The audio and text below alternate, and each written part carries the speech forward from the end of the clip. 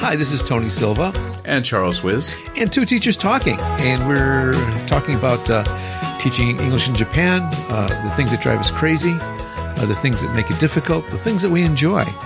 And we're all, well, you are all back in the classroom, or very quickly we'll be back in the classroom. Not you, Tony. Not me. I'm not going there.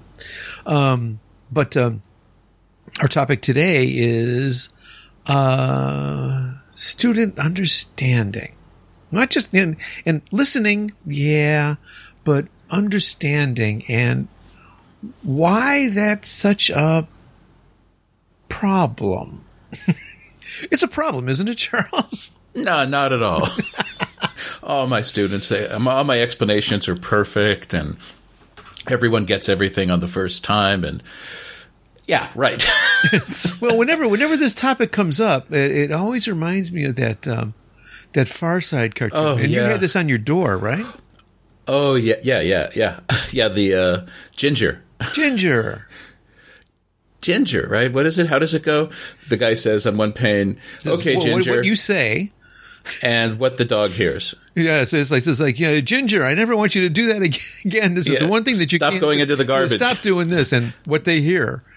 Ginger, blah, blah, blah, blah, Ginger, blah, blah, blah, blah, Ginger. Yeah, I had that on my door. And I think I told you this, right? That, it really was, like this, this is what happens for the students. And, I took it off after a while, but I do remember that we were having the graduation party for the students, the fourth year, of course, the students who are graduating from our department. And every teacher gives a speech. And I always give my speech in English, of course. And after I got done, one of the students who was emceeing said, yeah, whenever Mr. Wiz talks, all we hear is blah, blah, blah, blah, blah, blah, blah, and blah, blah, blah, blah, blah, but blah, blah, blah, blah, blah. Exactly the same thing. So it's the exact same experience. It was now it's been like 4 or 5 years, but lucky enough to have a mini class reunion with some of the first students I taught here. These were students from a class in 1991, and I was like thrown into the situation where I had to very quickly prepare them for study abroad, like at one semester. So it was boot camp. And, you're sitting around in Tennoji, and Izakaya talking, and he goes, yeah, I never understood anything you said, but you were trying so hard. Jesus. Oh, man. And, the funny thing is, like, after, so that was 1991, 30 years later, I don't know that I've learned how to handle this any better. I mean, I can kind of figure out why, because in some cases I'm more accustomed to higher level students. Just like so many of us, I fall victim to the crush of time. You look at the time, we got 20 minutes left. Okay, I need to cram all this in. So you start talking faster.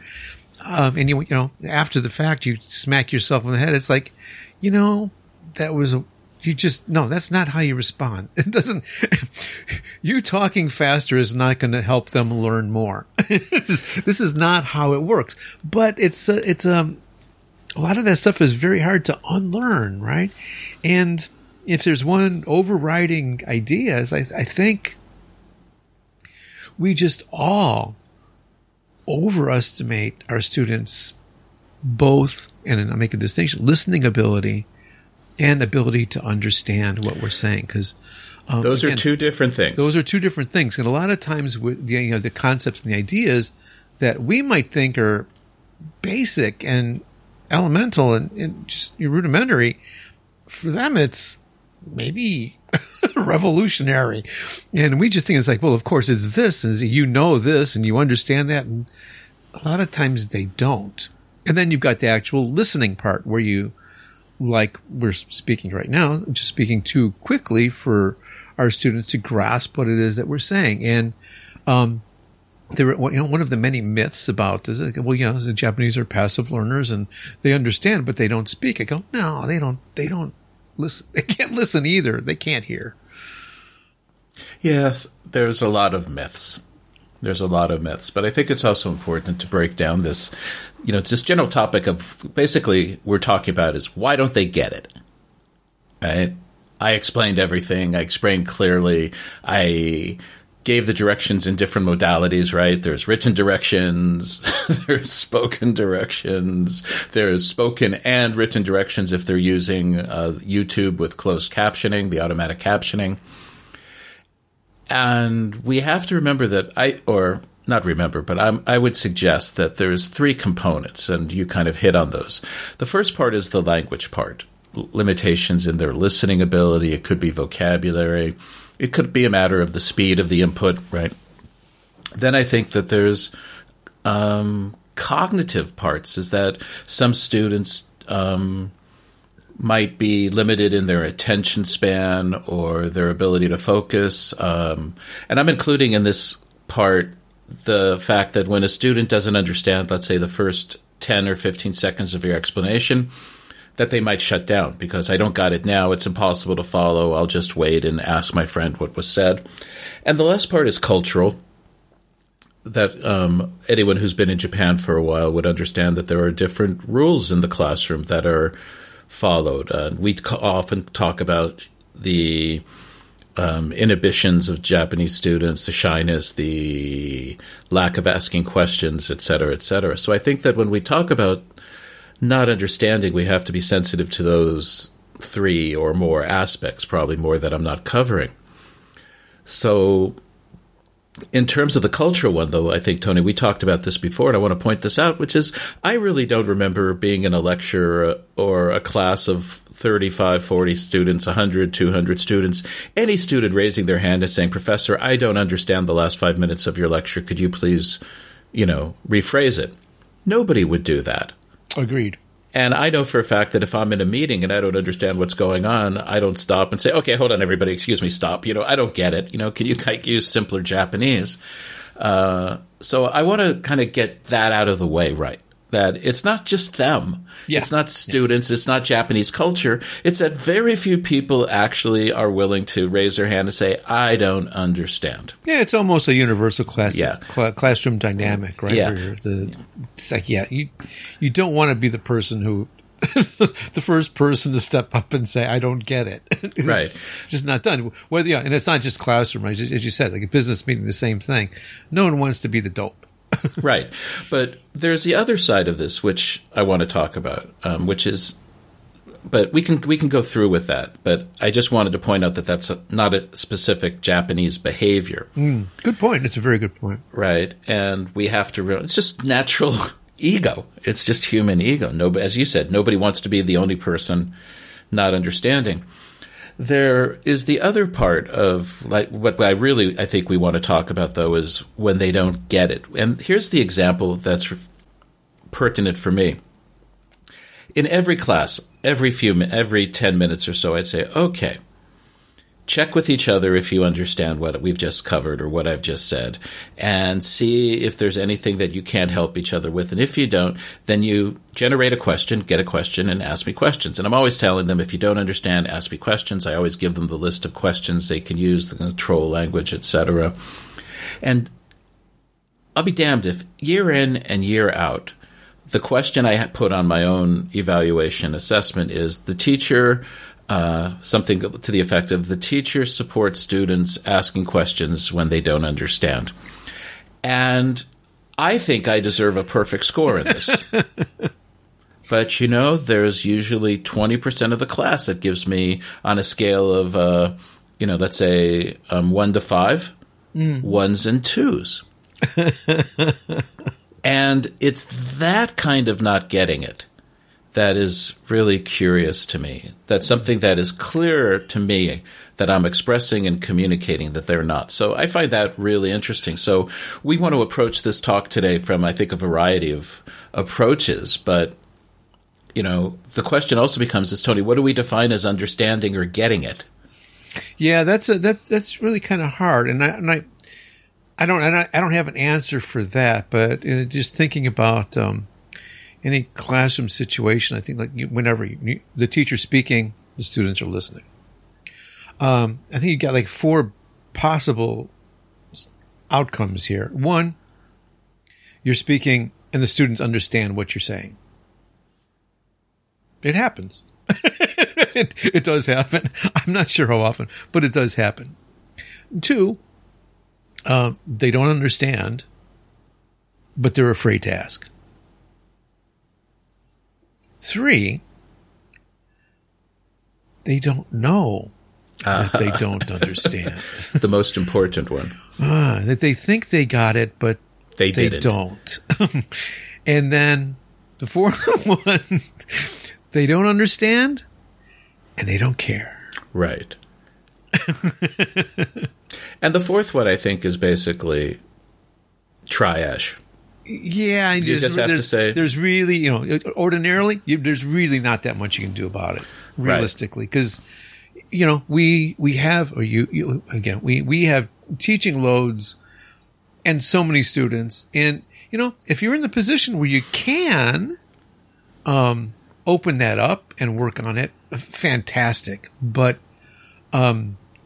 if you can't, again, your teaching load, the number of students that you're teaching, the number of classes that you're teaching, don't beat yourself up for it. You can only meet students halfway, or right, you're better than me, and you do a little bit more than halfway, but you can't spend that much time and energy with the students who don't care, because you're stealing that time and energy away from the students who do.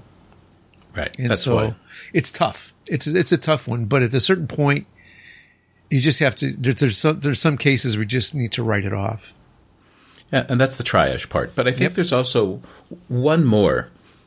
Okay.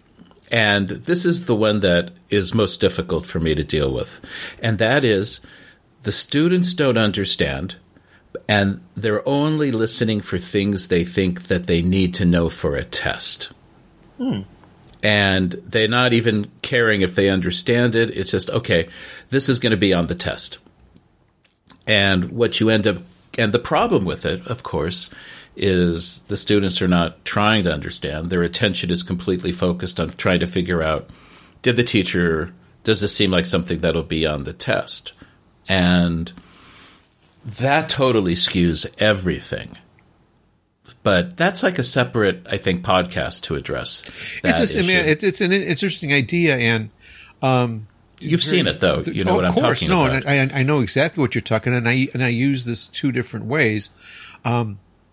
Just tell them everything's on the test. Well, kind of, yeah.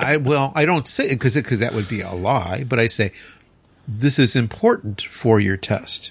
And that brings them.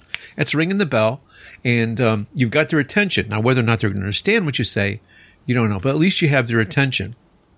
And 2, that effect kind of fades away after the first, quote unquote, or at least in my case, with a test, because they realize it's like, okay, my tests are not, spitting back facts and information. My tests are performance based, and initially they're like, especially good students, because they have been good students. They understand how to study for Japanese tests, and they got it all, and they're ready to go. And it's like, okay, that's not going to help you unless you can put it into use. And so by the time the second or the third tests come along, they understand what they need to do and learn for the test. And when I say it's important for the test, they understand what that means too. But certainly at the beginning, and it doesn't. It's ironically it happens just as often at like what we call good schools as the not so good schools. You got students who have excelled at being students in Japan, and suddenly the formula that's worked for them before doesn't quite cut it anymore. Well, I told you, we were talking about this for the job I took over for you. Mm-hmm. I really saw that in, the 4th week. Yes. First 2 or 3 weeks, I'm like, these kids are incredible, half the students turned in the homework on the first day. I gave the homework on like Thursday morning, and by Thursday night, the homework is turned in. And I think it's exactly what you said, that these are students who have learned how to excel at being successful students in Japan. Right, exactly. And this goes back now. This is part of, I think, the cultural part, though, is that they've been taught, everyone knows this, right? You've been taught to remember things and be able to spit them out. And I just had evidence of this the other day. In our department, we were interviewing students for acceptance into the department. It's because my school has a thing where students can declare their majors like after they've entered our faculty, and they decide which department they want to go into. Now, every student in our faculty has to take this 15-week English education course. It's an omnibus course. 3 professors teach it. So this was a perfect time, right? And my job, of course, is to ask the English question. And so since I knew that every student had taken the class from the 2 other professors and myself, my question was simply, tell me one thing that you learned that was interesting for you from the class. And it could be either from Professor A, Professor B, or me, okay? And half the students could not answer the question. And one could say that the question was difficult, but in other words, it goes back to what we would consider understanding. Right. Is that the students here silo. And they took their test, they learned what they needed to do for the test, and then once the class was over, they stopped thinking about it. But the thing is that at no point in their learning have they learned that, I need to be able to think about what I've heard. I need to think about what I've learned. How does that connect to other things in my life? How does that connect to other classrooms? So this idea about not getting it is a very vast and, it's a huge problem. But I think we may want to focus more on what can language teachers do in the classroom, not on such a grandiose scale or a grand scale, but on a more narrow playing field, I think. Yeah, and some right? specifics and things. But sure. I just want to mention that it's just an endless battle, and it's not a matter of reducing your vocabulary, simplifying your syntax, increasing the amount of comprehension checks, for example. It's that you can do all those things, but over the long term, unless we figure out ways to get students really to connect knowledge, they're really not going to be doing what we call understanding. And by the way, there's a really good book, Understanding by Design, by a guy named Wiggins and another writer. And it's all about syllabus design. And it's a really interesting book and explains how to, design your courses and your syllabus and the lesson plans, all based on a commitment to, this concept of understanding and what is understanding. Yeah, that's a good one. I've read it. I don't remember much of it at this point. So there we go. See, proof of proof. But it was, but I understood it. I read it and I understood it, but it was a long time ago, and I forgot. But I remember it being a good one. I remember as soon as you mentioned the title, I go, yeah. Yeah. Wiggins and McFillin or something, I forget. But the idea that is where you start from. And it was interesting because the 2 writers, inverted Bloom's taxonomy and put understanding at the top, right, rather than at the bottom. I think in Bloom's taxonomy, the original thing was first is understanding, and then you get into, all the different levels moving up to, creative use and stuff. Yep. And their argument was simply is that, no, all those things are building towards understanding. And understanding encompasses the ability to reuse the material, find connections, understand the general patterns. So what part do we want to look at? I think we're looking at, okay, so you have a language teacher in the classroom, and we're primarily, should we focus on like directions? might be key, or I'm not explanations? Sure. I think maybe to stay a little bit more general, because it all kind of applies. It's all kind of the same thing. But in terms of the mechanics of what we can do, whether you're given directions or we're explaining an assignment, or if it's a concept, it's the same dynamic. And I think the way that we should approach it, maybe there's so much overlap, we can kind of throw it all together. Okay. I guess. I don't know. But just in interest of time, right? Time. But just to start off, just like very general, a contrast to what I just said by being specific. But this is not easy to do, but I would always strive to do this from the very, very first class, is drive home the point. Now, whether they understand it or not, this is another question. But after a while, they do, when they start realizing, they start rewarding students for it. To make your classroom, establish that as a safe zone for mistakes, for not knowing the answer, for not understanding, and for asking questions. This is not something that you do in one classroom. You need to do it every week. You need to do it over and over and over, maybe several times in one class. And when a student does say that he or she doesn't understand or doesn't know, ask a question, you reward that behavior. Well, you celebrate it. Yeah. Yeah. And not to brag here, but I've had some success with this in a number of my classes. I can't say that most, but more than a few, around half maybe.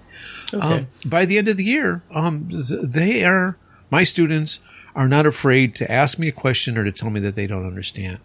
It takes constant work throughout the year, but that's a big step.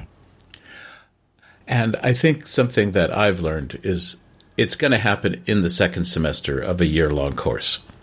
And if you only have a semester course, you won't see the benefits, but other teachers will. Right? How about it? Yeah. I know I've had courses where when I used to teach up in Hokkaido, and we would have these 5-week sessions, and then they would move to another teacher, and I'd get somebody else's students. And one professor said to me, he says, I always know when I get students who have taken your segment, because they always say, please, thank you, excuse me, and they ask questions. But that's funny, because they wouldn't ask the questions in the 5-week segment that I was in. And I wonder, what's really going on there. Oh, it's a weird thing, and there's so many weird. Definitely weird. Just a little anecdote, right? So this is at a good university, and this is some of the kids that I'm talking about were subjects of the podcast that I did. We did the interview with them at the very beginning of the COVID pandemic, and about how they were going to be dealing with being in class online and so forth and so on. And again, it's a good university, high level class. And I just noticed an interesting dynamic. Finished class and say, okay, fine. Any questions? Of course, there's no questions. All right, guys, see you next year. And then, have you ever had an aquarium, Charles? Yeah. You know how you train the guppies to go to the corner when you're going to feed them? I never had guppies because they reproduce too quickly. They do. But you tap on the corner of right. And you train them that they all come to get the food, right? And so the kids are all sitting in their desks, erect and heads erect, and like, okay, see you guys next week. And like half the class leaves, and a third of the class immediately gravitates to one corner of the room, and blah blah blah blah. And they're all talking, and I'm listening. And it's like, and I watch. And okay, this is interesting. So it happens again the second week, and I says, so I walked over. It says like, so hey guys, what's going on? It's like and one of the girls says, I'm they really didn't understand what they're supposed to do for next week. Or I was like, well, that's good. Well, thank you. So So these happen to be all the English majors in the class. It's like, oh, so you're the queen of the English majors, huh? And okay, so she was the queen after that. And so, and everybody enjoyed it. And, and then it suddenly became much, much looser. So then toward the end of the class, and I'd ask the queen, I said, so queen, are there any questions? Do we want to explain anything a bit? I says, well, maybe you could explain a little bit more about this. Okay, well, I'm going to do that. Again, serendipity, a one-time thing, maybe a two-time thing. But one of those weird things that you can pick up and use, because, these kids are, and of course, then I didn't want to chide them too directly. It's like, I asked you if there was any questions. Why didn't you ask me any questions in class? No, that's not how you're going to get them to relax and ask questions. But little by little, over the year, they opened up. But was just very fortunate to be able to observe this other behavior that indicated a lack of understanding. So that makes me more aware of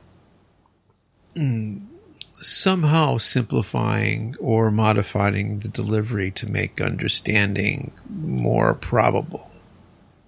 Yeah, well, the question is, how do you simplify? Because for me, the easiest way to help with understanding is to give them a model. Very, very helpful, always. Right. Yes. And like in a writing class, so you explain this is what an essay looks like, and so you give them the model of the essay. The problem with that is that they copy the model.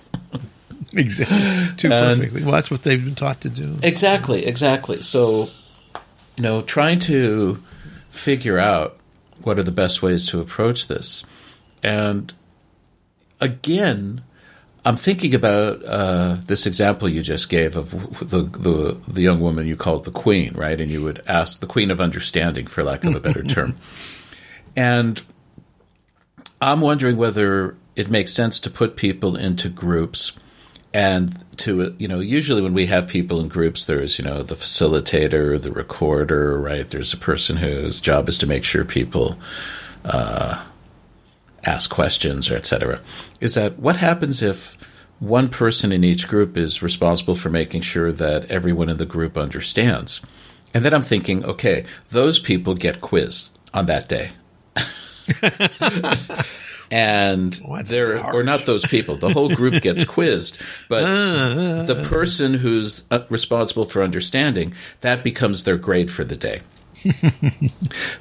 I kind of find the idea interesting, but the problem is it doesn't accomplish what I want, because what it does is it creates pressure. Right? Well, it does accomplish some of what you want, like punishing the students. It sounds pretty sadistic.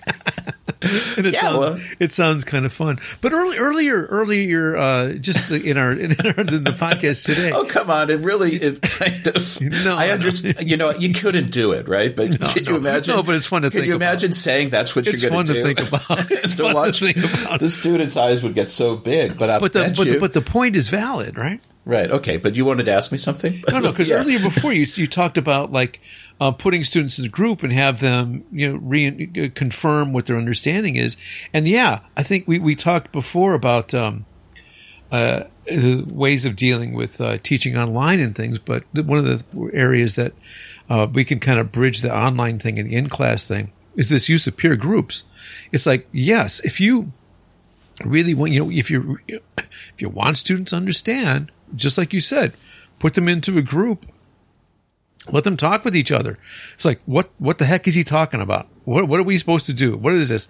And let them help each other either to give the information, which needs to be checked, because a lot of times the most assertive person is maybe the person who doesn't have the best interpretation of what they're supposed to do or what you've said.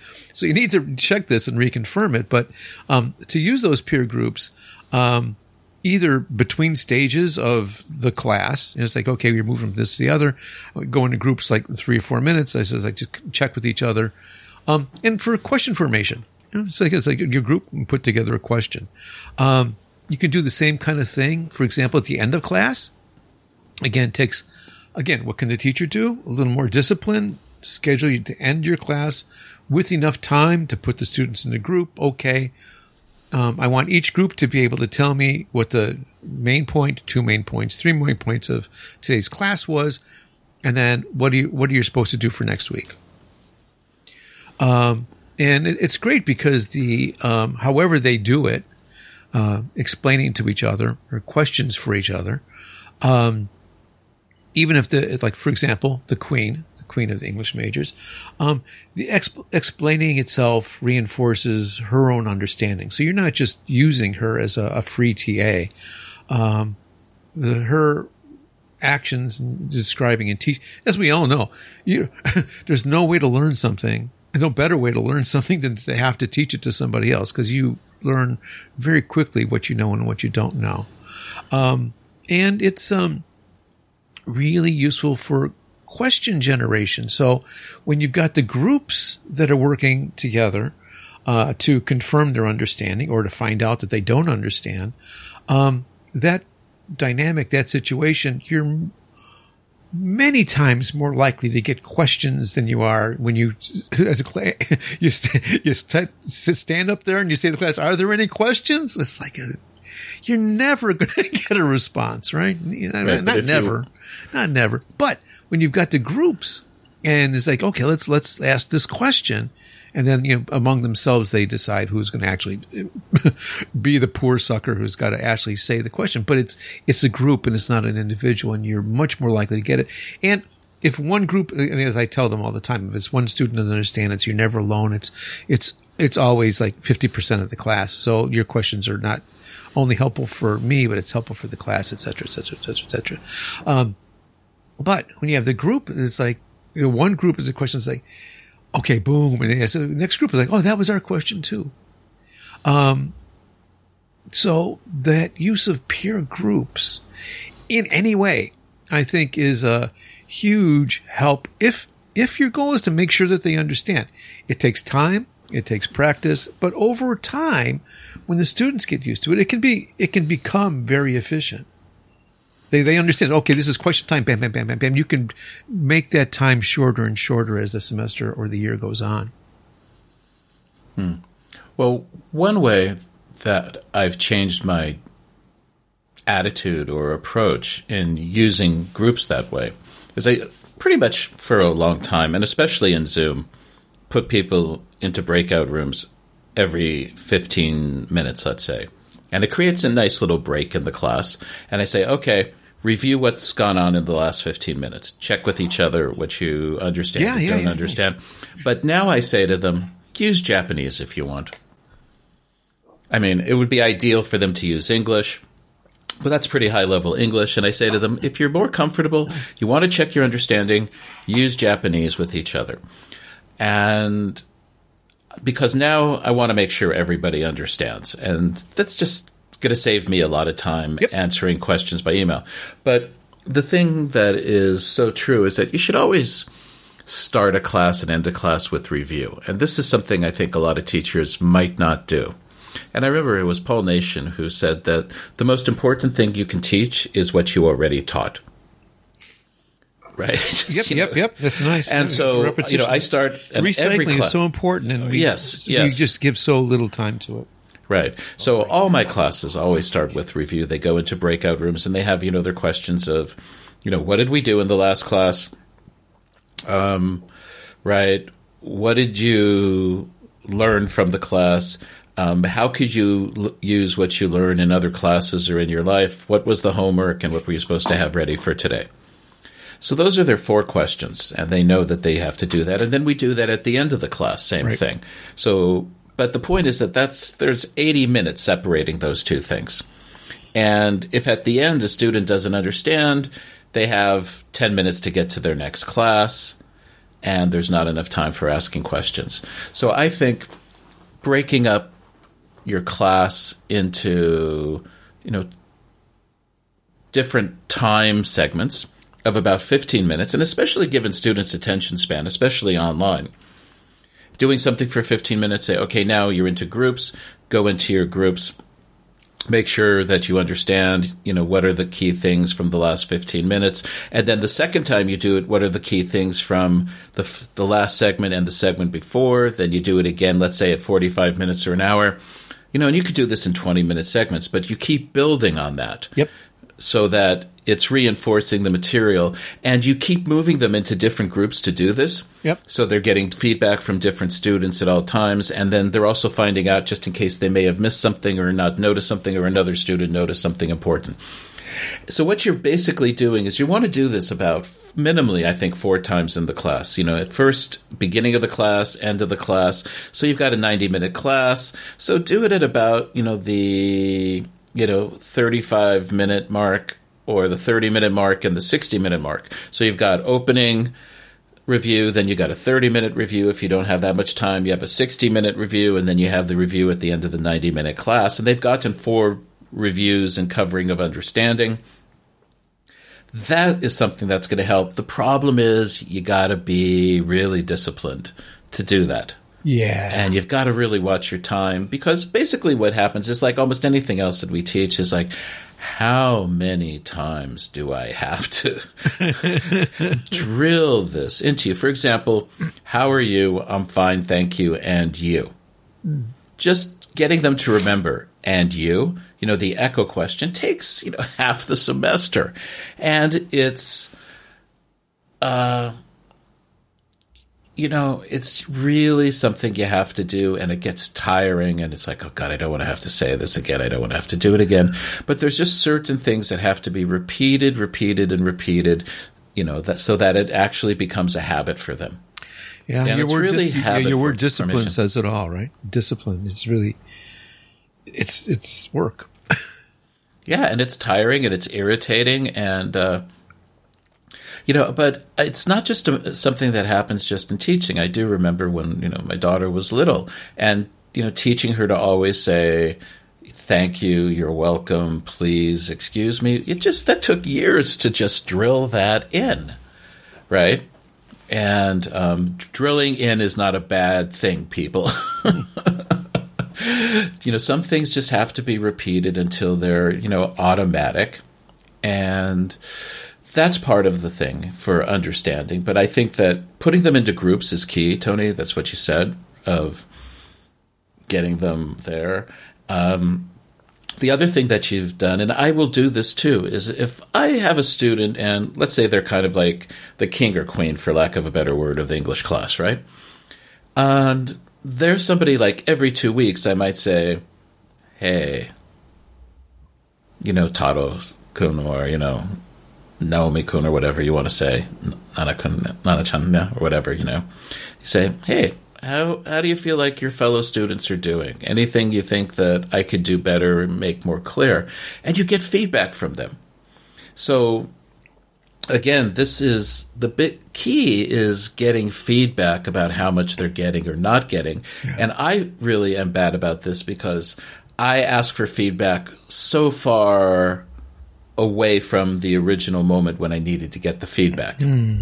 Right? So, for example, if you give students, let's say, a midterm and a final, and you're using that to check for understanding, formative and summative evaluations, et cetera, it's too late to find out that they haven't learned. So there has to be some kind of immediate, quick.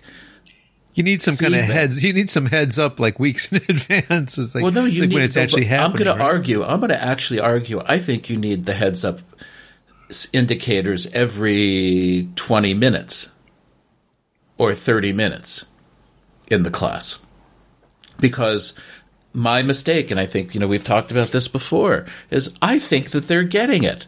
I think that my explanations are perfectly clear. And of course they're just looking at you. It's hard to do in a podcast, but when I talk to students, I say, hey, you have to give me feedback. You have to tell me if you don't understand. And then what I do is I say, this is what a student looks like when they understand you. And, you just, look at the students, and you have your eyes open. And you don't move, and then you say, and this is what a student looks like when they don't understand, and you show them exactly the same facial expression. Right? There's no feedback. So part of what I try to do, and I'm not always successful at this, is teaching students to give me some kind of indicator or feedback that they don't understand. And here's what I've learned is that they're not going to give me that indicator most of the time. Didn't you integrate one or more of the Zoom features where they could, like really fast question? It's like, I get it, I don't get it, like a hand showing or something. Weren't you using some of that? I ask them, I'll say, okay, how many of you understand what I've talked about? But the problem is that most of the time they raise their hand, they give the thumbs up, right? Right. And then they turn in their assignment, and it's obvious that they didn't understand the direction. Yeah, that was my thing. Is that, they think they understand, and they don't. Right. We're going back to that again. So the question is, and this is what I'm struggling with, is my approach is obviously wrong, right? You can't ask students to...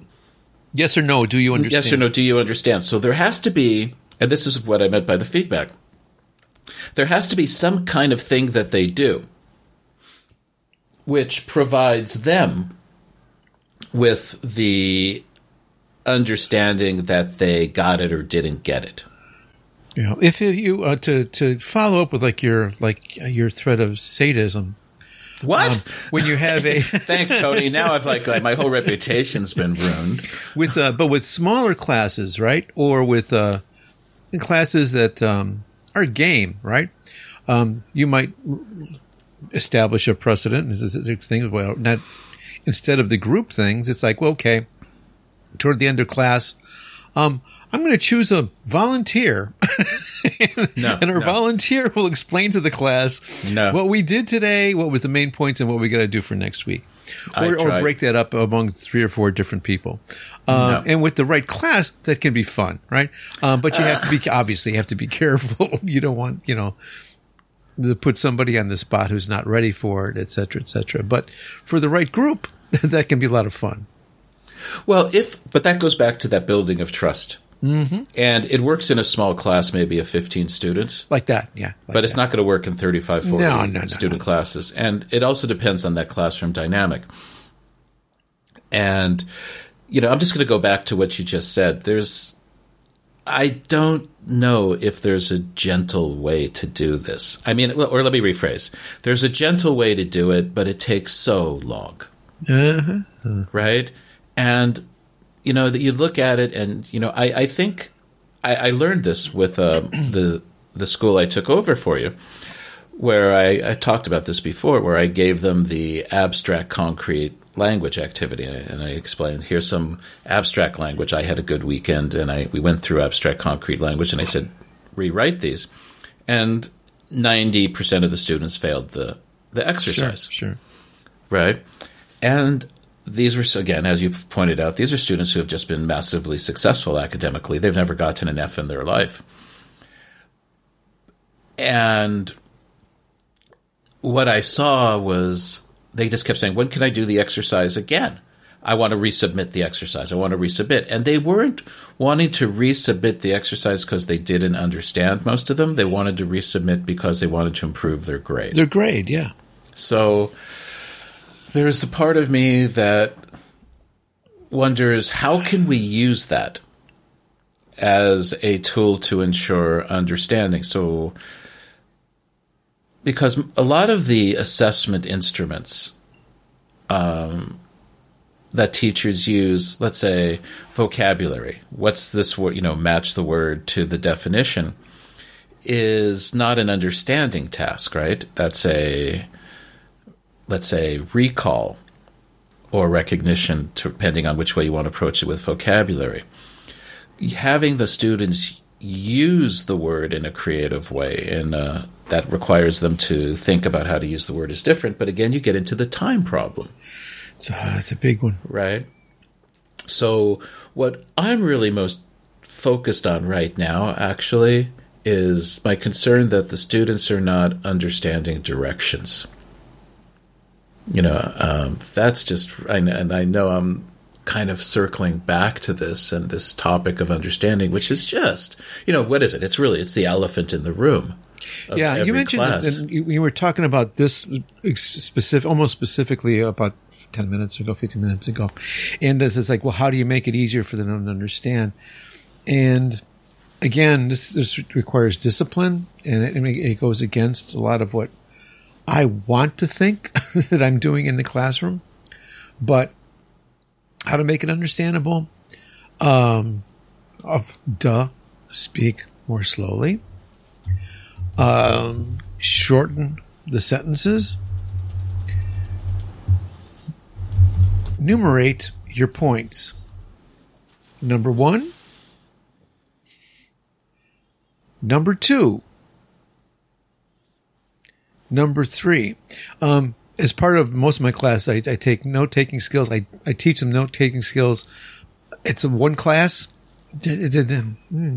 Some of them get it, some of them don't. Some of it sinks in, some of it doesn't.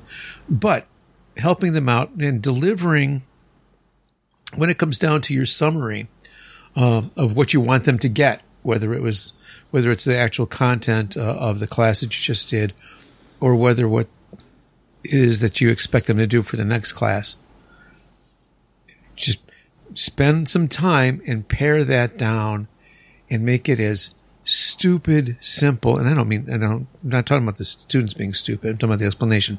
Stupid, simple way possible. Keep it simple, stupid. Short sentences. Anyway, 1. Read pages 53 to 56. 2. Write a summary of pages 53 to 56.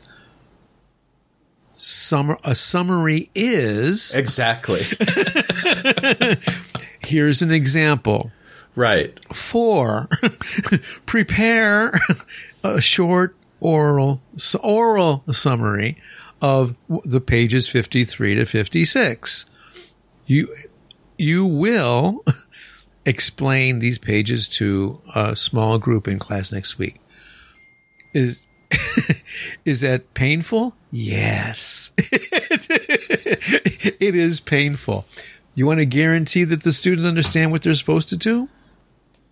That's what you got to do. Yeah. But that's the job. Hey, you will have taught and they will have learned. It's not as fun as we would want our classes to be all the time.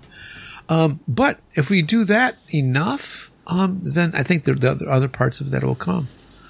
And a lot of it is like what you talked about, again, your word discipline. Yeah. Discipline in breaking it down, discipline with time management, leaving time at the end of the class for this kind of review, and several times during the class to put people into groups and confirm understanding. At the end of class, a grand session at the very end, make sure that everyone knows what it is that they're supposed to do. And then, and this was actually a mandate at one of the schools that I taught at. End your class. This was from the coordinator. End your class 10 minutes early. Leave time for questions and discussion because they're not going to ask questions during class. You're going to end class, and they're going to come to you and say, if you're lucky, let's say I have a question. Leave your time at the end of class every week for students to talk to you, quote unquote, after class. Yeah, I do that. Good. And some schools use it, and other students are like, okay, we're done 10 minutes early. Mm-hmm, mm-hmm. And that's just how it's going to go. The thing I was going to suggest is a little bit different, not talking about, leaving the time at the end of the class, but I think that's an important thing because they have 10 minutes to get to their next class. Right. You don't want to be rushing through, blah, blah, blah, blah. The bell rings. So, there's one more thing I want you to do, blah, blah, blah. What are you doing? Yeah. You're not doing any good. Nothing any good. No. Yeah. The other thing to do, and it makes sense completely because I think a 90-minute class is way too long, is at the 40-minute mark, give the students a 10-minute break or a 5-minute break and say, take a break. If you have questions, this is when you ask questions. And do the same thing at the end of the class is another way to go. So those are options. But I think I want to toss something else in, Tony, and kind of jumping away from what you just said. But it's something that I found really helpful, and I have to keep reminding myself, is that instead of giving definitions or explanations, give examples. They really will understand things much more quickly. So I can give a definition or an explanation of what's a summary, but it's much better to say, okay, here's an article, here's a summary. Examples and models are the way to go. Right. And it'll save you so much time. It'll increase understanding so much better. I find myself always giving definitions of words or something, or, examples, or, and for example, the student says, well, what is S quality work? What is A quality work? Well, and I could say, okay, well, S quality work means that you have all the requirements for the proper rhetorical structure. Your paragraphs are logically constructed. It has cohesion and coherence, et cetera, et cetera. And they're like, their eyes are glazing over, even though you've taught them everything. You've taught them all these things, right? And you say, okay, a perfect paper is coherent, it's cohesive, it's logically ordered. Paragraphs are structured in the proper way, and they'll still say, well, what's cohesion? What's coherence? It's like, okay, I've covered that. I did that for 3 weeks. But if I say, here's an example of an S paper, here's an example of a B paper, here's an example of a D paper, they get it. Because they interpret it and they find the things that they're looking for. But the key thing here is when we talk about understanding, is that, I'm trying to find the exact way to phrase this, there's an incredible amount of variability in what the student considers understanding. We went back, right, that there are the students who are, right? And there are students who really, truly want to grasp the deep level concepts, for example. They really want us to do that. But I approach it always as this monolithic thing that understanding is. You can do this, this, this, without accounting for the fact that, hey, students are coming at this with their own interests, right? So the example would be, if I show the students what a S paper is, A, B, C, D paper, for example, right? I have to account for the fact that the students are going to be looking for specific things. Like the student who's asking, what is an S paper, might be saying, I need to know how important paragraph structure is. Or I need to understand how important, when I make a claim, providing supporting evidence and details is. Because often they don't know. Either they don't know what they're asking for, what they're interested in, or there's something specific that they're looking for that they don't know how to articulate. Right. They don't completely understand what they do and don't understand. Right. And where the holes are and what the priorities are. Sure. Right. Yeah. And the point is, by definition, understanding would indicate you know where the gaps are. Mm-hmm. So the whole thing is that we're struggling with this, multi-headed beast, a hydra. And we need to, or I still try to use checklists as often as possible, right? And so, for example, let's go back to writing a paper, an essay. And on the checklist, it would say, I understand what a topic sentence is. I understand what a supporting sentence is. I understand what a detailed example sentence is. And then underneath it, you kind of have just a little quiz question, which is, put these into the proper order. Topic sentence, supporting sentence, detailed example sentence, right? Mm-hmm. And so I find that checklists are good, but I then end up having to figure out, okay, this is what I consider key for you to know. But it might not, again, be answering the question or helping the student find the gap in their knowledge that they're trying to fill. But overall, I'm going to suggest that, making a checklist of what you think the students need to know and then using checklists might be the best way to go. And using that also as an exit ticket. It's really, really useful. I would just caution folks to be very careful on how the questions are asked. make sure that the answer that you're getting really means what you think it does. You really have to be careful with the question. And it's like, do you know what is? It's like, well, there might be a better way to ask the question to ferret out exactly what it is that'll give you better information. Right. So I think, that's so true. Because again, you have the same problem. Do right, you exactly. understand the I understand. sentence? Oh, yeah, I understand. No, you don't understand. Obviously, from what you wrote down below, it's obviously you have no idea what a supporting sentence is. Right. So basically, I think what you have to do is give little quizzes, exit quizzes. Yeah, like that.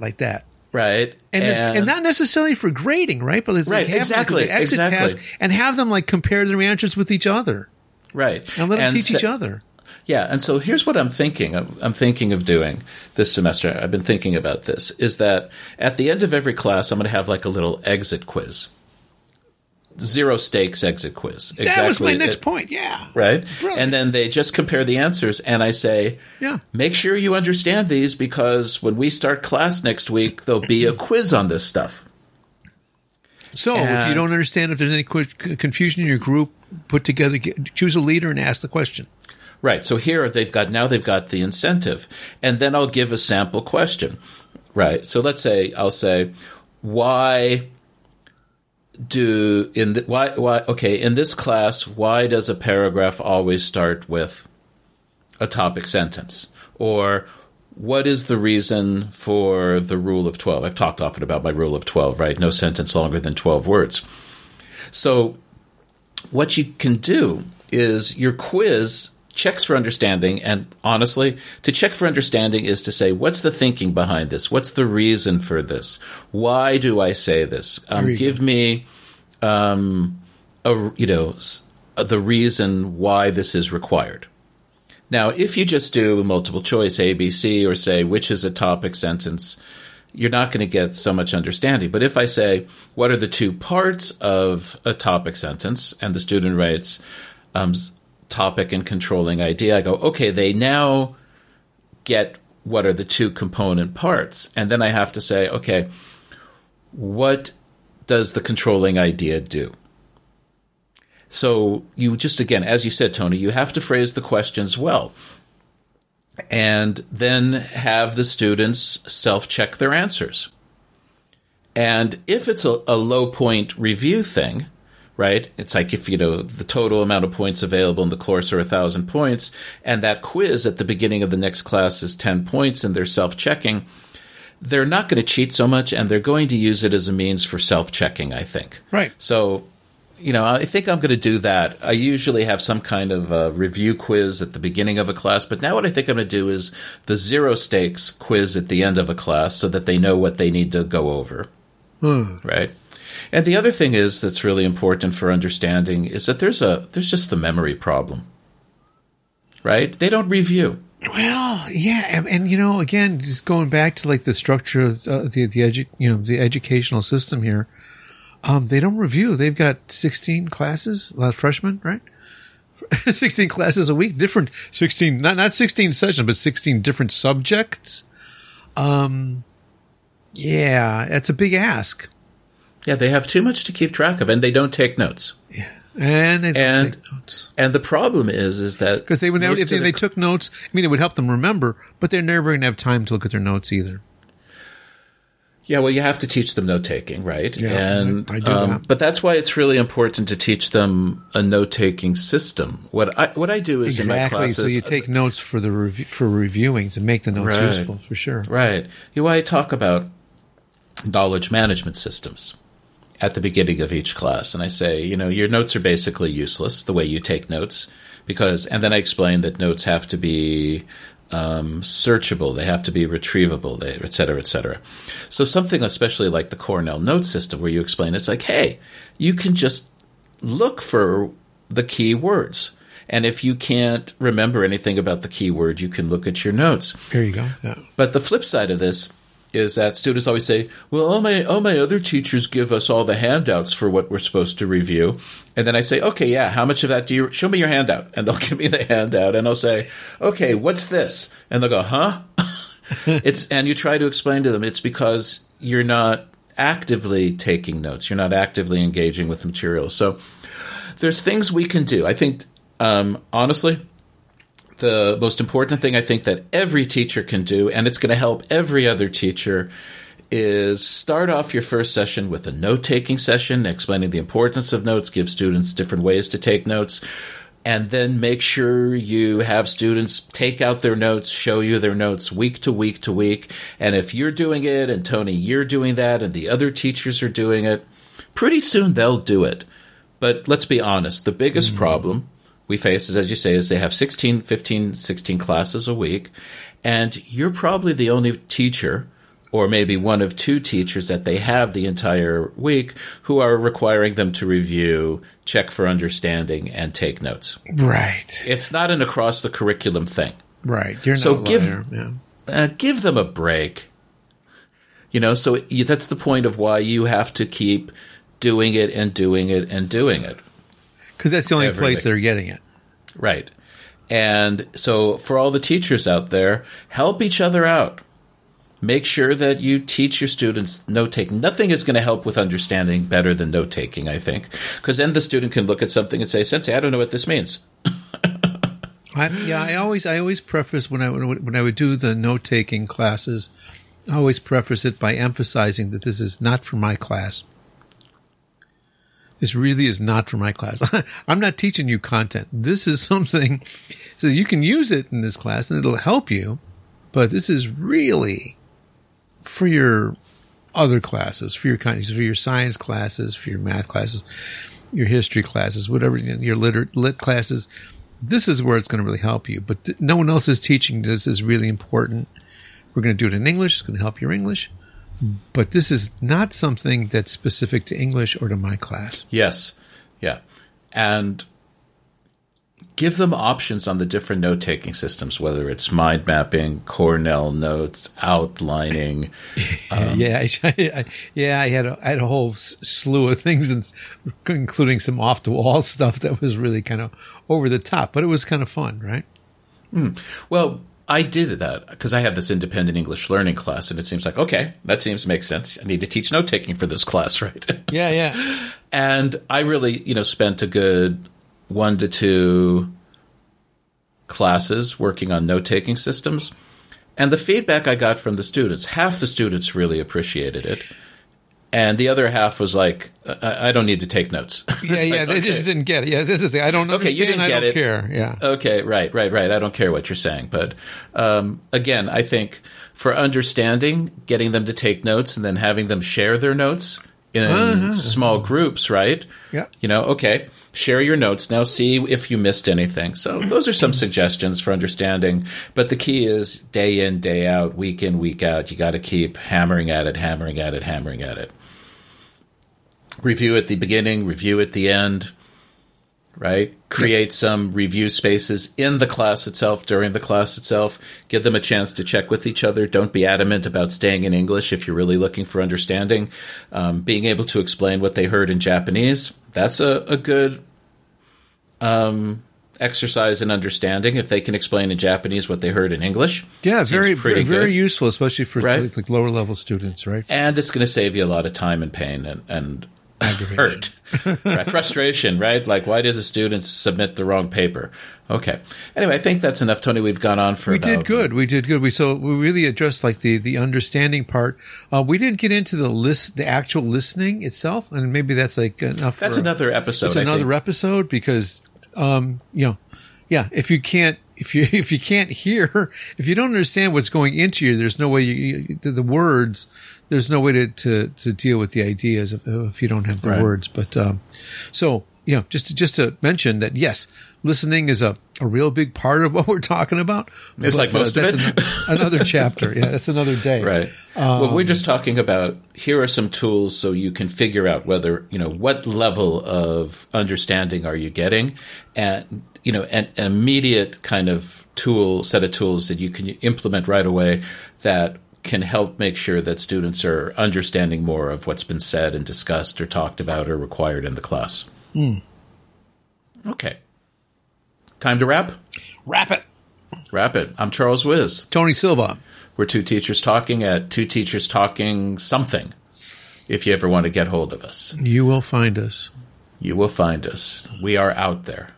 Okay, well, another crazy semester beginning. People in all different kind of situations, in class, out of class, remote, unknown, etc., etc.